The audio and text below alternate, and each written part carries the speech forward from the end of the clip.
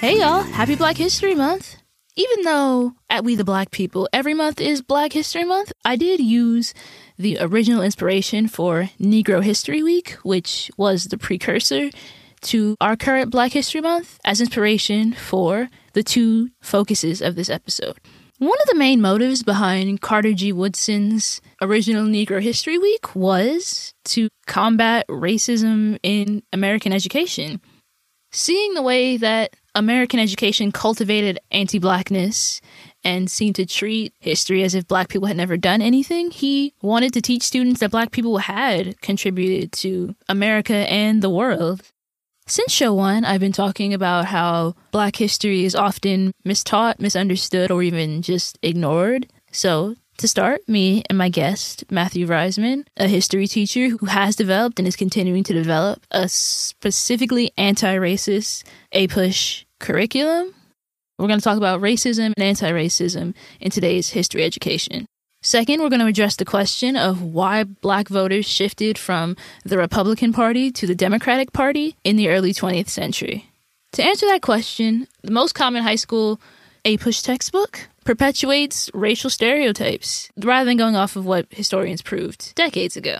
And that one racist explanation for Black voting behavior shapes how people and politicians talk about and cultivate the Black vote to this day, which is exactly what Black History Month was designed to fight against. So, this episode, we're going to look at the racist stereotype perpetuated in schools and what historical evidence actually says about why Black voters now vote for the Democratic Party. Also, there was some construction in Matt's school that you'll hear towards the end that I couldn't fully edit out, so sorry about that, y'all. Let's get started. Welcome to my show, Matt. Happy to be here. Thanks. I'm so glad you came. I'm super excited about your program, Anti-Racist APUSH. So let's just begin there. Where did it come from, and tell us a little bit about it? Well, I've been teaching for 12 years, and most of those years, AP World and APUSH. So I've always had a interest in history my whole life. The anti-racist APUSH stuff actually came out of grad school, which I didn't start till I was a few years into teaching. And I decided I wanted to get my master's specifically in history. And then where I found my most interest was actually in the Black Studies, U.S. history classes. Especially as a social studies teacher, I definitely get, I don't know, kind of like almost like a corny way, but I get really passionate about the stated values that our country is founded on. Right? I mean, I'm teaching these to teenagers 5 times a day, year after year after year. And I really do believe in the words of the founding documents.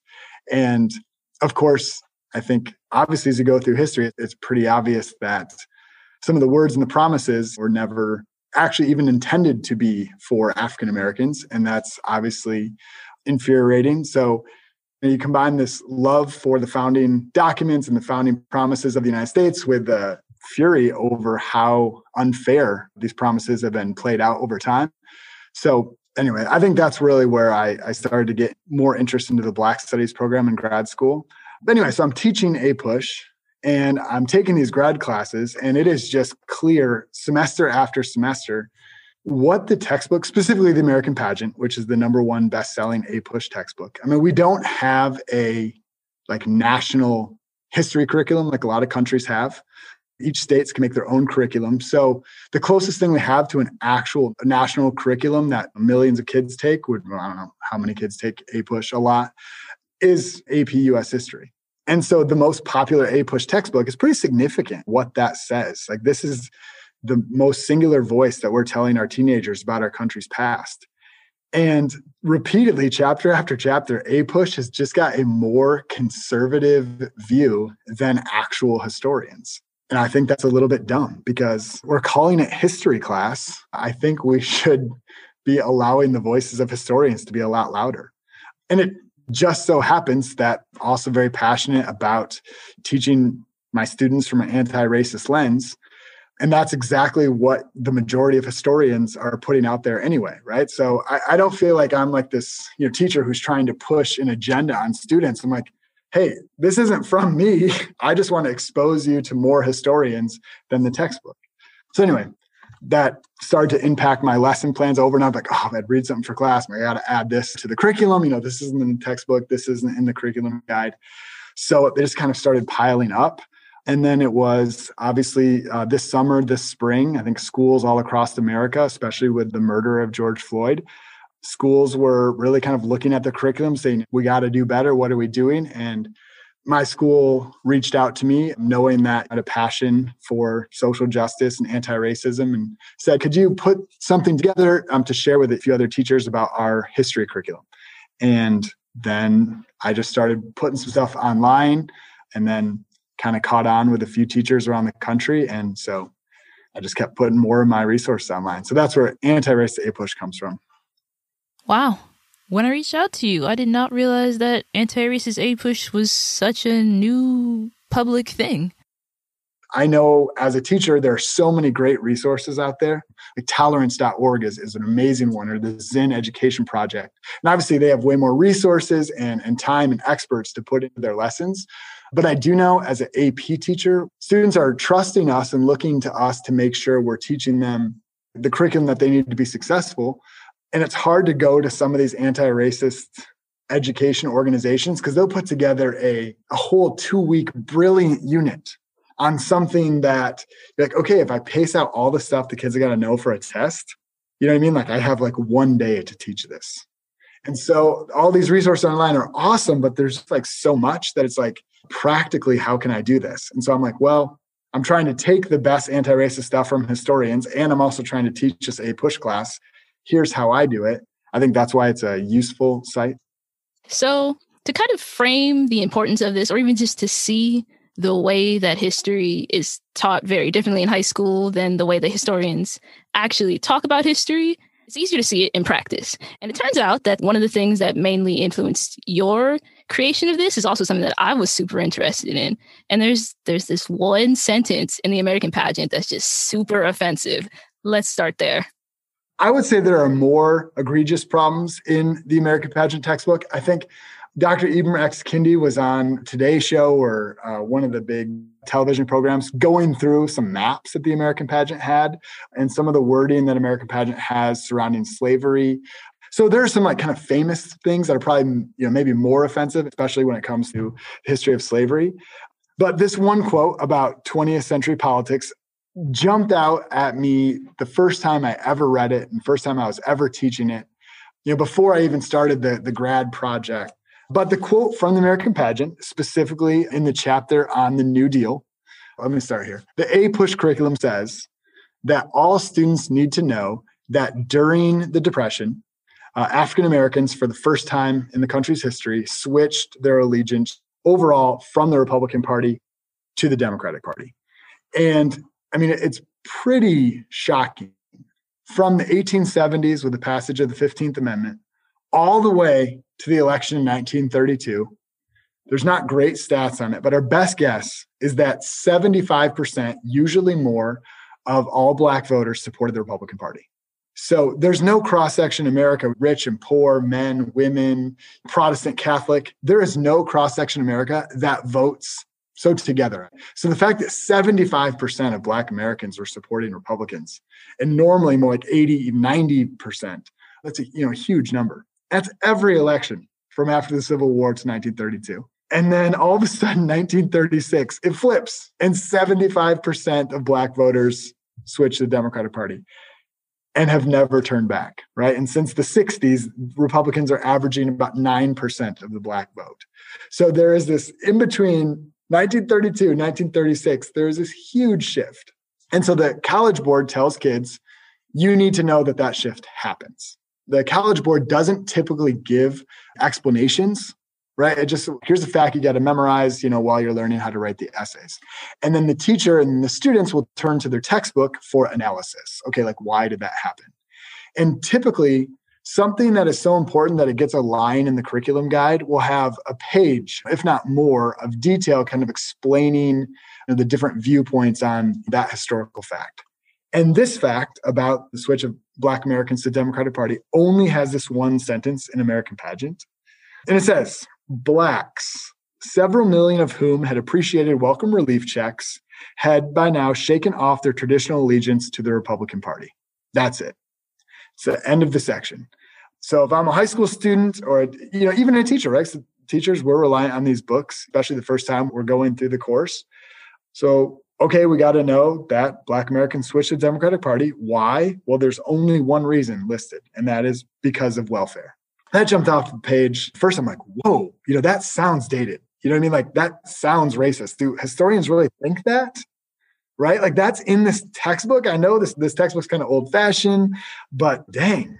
And so that was one thing where I got to grad school and I had to think about a thesis topic. I wasn't getting an education degree. I was getting a history degree, but still I was like, this is still significant. This is our most common textbook.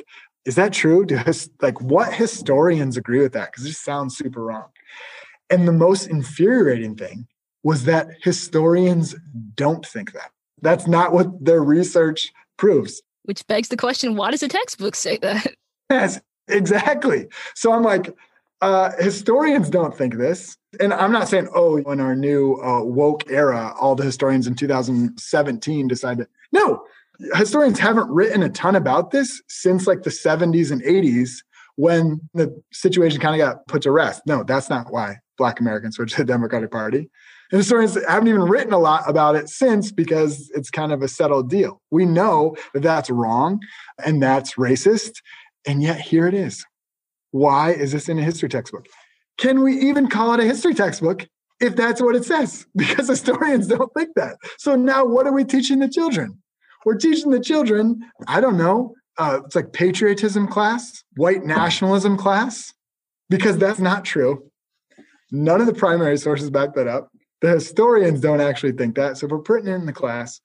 Anyway, it's very frustrating. And it's something that we still hear. One quote that I use in the paper, just because it was happening at the same time, like Mitt Romney says when he lost, right after he loses in 2012, he says, well, Barack Obama used the old playbook of basically giving things to African Americans. So African Americans are, of course, Mitt Romney's like, what could I do? African Americans are going to vote for the Democrats give them stuff.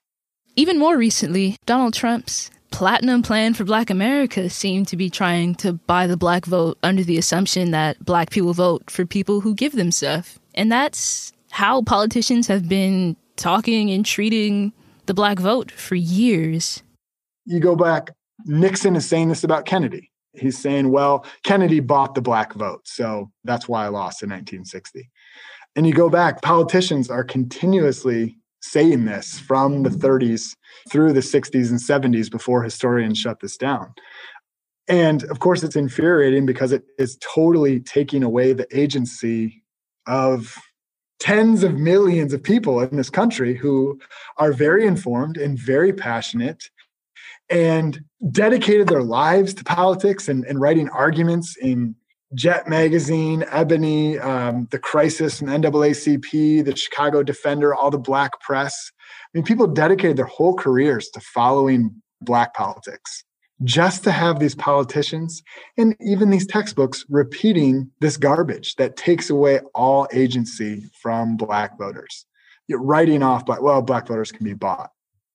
I think that's what really got me about like this sentence. It's just one sentence. So it's like very subtle, but it just keeps perpetuating the stereotype that like Black people only want stuff given to them. That's the only thing they care about. That's all they've been seeking since forever. Exactly. And by saying that, the politicians who say that, or the older, from a more racist past when historians were saying that, or political pundits were saying that, that keeps them from having to dig into the real painful truth. Why are Republicans leaving the Republican Party? Because it's a really, really important question. Frederick Douglass, the most prominent Black political figure in the late 19th century, he calls President Ulysses S. Grant, he calls him like the savior. It's like, this is the refuge and the savior of my people. He says, the Republican Party is the ship and all else is the sea. There are some Black voices at the turn of the 20th century saying, are we always just going to vote for the Republicans? We're just going to guarantee give them our vote? And Frederick Douglass is like, yes. I mean, at this time, the Democratic Party in the early 20th century, late 19th century, all the way through the mid 20th century is the party of white supremacy, catering to pamphlets that are put out by the KKK. And the Democratic Party is passionately defending this stuff. So how bad did the Republican Party have to get for Black Americans to leave the ship, as Frederick Douglass says? And so really the research from the historians, from the primary sources, is very clear. By the way, this is not a pro-Democratic Party thesis. I think maybe someone could criticize this. Oh, this is like a little bit too political to talk about in school. But in the research, the Democratic Party of the 1930s looks real bad. The truth is, in the 1930s, there is no political party who is fighting for racial justice at all. There is horrible, horrible evil, and then like a little bit less horrible, horrible evil. That's the choice for Black Americans in the 1930s and the 1920s, and largely the 1940s as well. So this isn't like, look at how great the Democratic Party is. It's not like Black voters like, oh, the Democratic Party is so wonderful. In fact, most voters don't change their party affiliation to Democrat until into the 1950s. So a lot of Black families are remaining Republican in their voter registration. And there's a lot of talk in the Black press and Black magazines. People keep having hope that the Republican Party is going to go back to what it was. So people are remaining, to identify as Republicans, but voting for Democrats. But I mean, this starts especially in the 1920s. The Republican Party is openly courting counties that are run by the KKK. KKK has a big explosion in popularity after World War I. And the KKK clearly identifies in most these places like Midwest places, right? We're talking Ohio, Indiana specifically.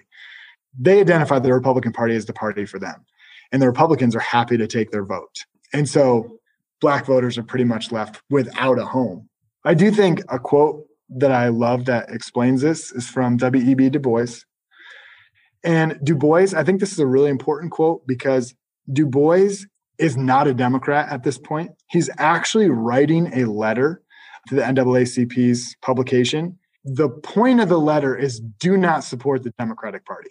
So this is not a rah-rah celebration of the Democratic Party. But he does say this, speaking about FDR, he says, Roosevelt won the Negro vote not simply as been widely charged by almsgiving. Roosevelt was not simply a Santa Claus. He recognized for the first time in American history that Negroes were Americans and not simply problems. He insisted in law and administration that the Negroes be treated as human beings to an extent never before attempted in American history. And therefore, Negroes flocked to his support. This is W.E.B. Du Bois. How we're going to argue. Du Bois has got his pulse on Black politics. By this point, he's saying the Democrats are too tied to the South, which is true. I mean, still JFK in the 1960s is going around the South smiling and shaking hands with horrible segregationists, right? Men who are saying horrible things about supporting white supremacy in the South, and their kids are never going to go to school with Black kids. And Kennedy's going around shaking hands and smiling with them because Democrats are still reliant on the white Southern vote at that point. And so for that point, Du Bois is saying, screw the Democrats and the Republicans. But he is acknowledging the reason why African Americans switched to the Democratic Party is because FDR had some blind spots. FDR refused to try to stop lynching, for example. That was too controversial. There was a bill that said, we should stop lynching in the South. And FDR was like, no, I can't support that because then all the Southern Democrats won't support me. I mean, there's no champion of civil rights. But what the New Deal does is it doesn't specifically help African Americans, but it doesn't exclude African Americans from a lot of the benefits. A lot of New Deal programs have problems, but the fact that some of the New Deal programs helped Black families and white families, that was enough. Because the Republican Party, both parties were doing nothing about the crisis in the South. And there was that one thing, and that's really what Du Bois points to. A lot of Black leaders at the time point to. The Roosevelts were not as bad as the Republicans.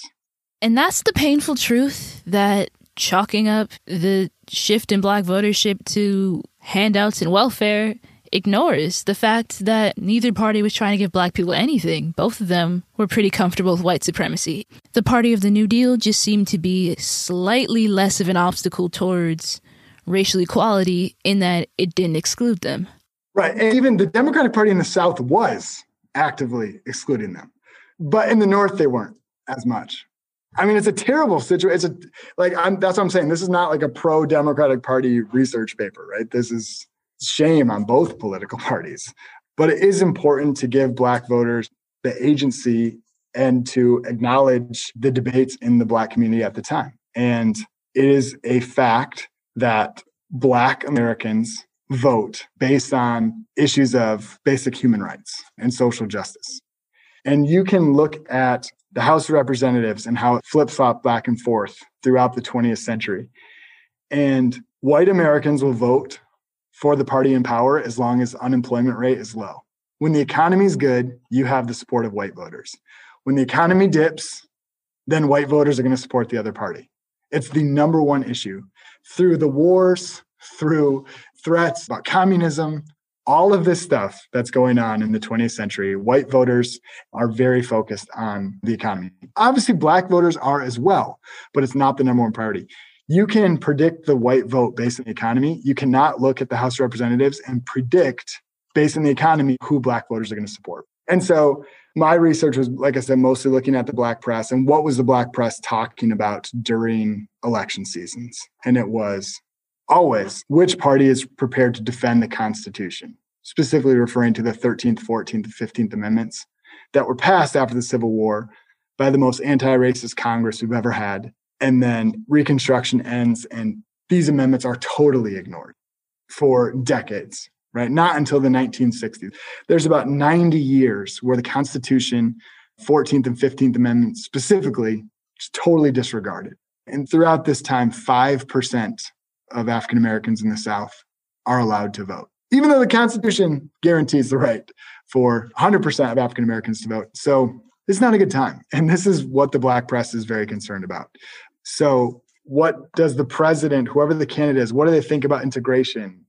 A big fight over integration in the military. And as soon as Harry Truman signs the executive order to integrate the military at the end of the 1940s, if the black vote is not exactly sure in the 1930s, and yes, does switch over during the New Deal, it is Harry Truman's integration of the military. That's the most bold move that a president had made for basic human justice for African Americans since Reconstruction. So it had been decades. We're closing on 80 years after the Civil War. It was the first time a president stuck his neck out politically for basic justice.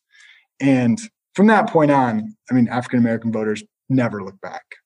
And that makes sense, and it's so important because just boiling it down to welfare and relief checks and things like that ignores the long history that Black Americans have been fighting for equality since day one of America. And that's what they're always thinking of when we're voting is advancement and who's going to help push us forward a little bit more, not just where we're going to get free money from.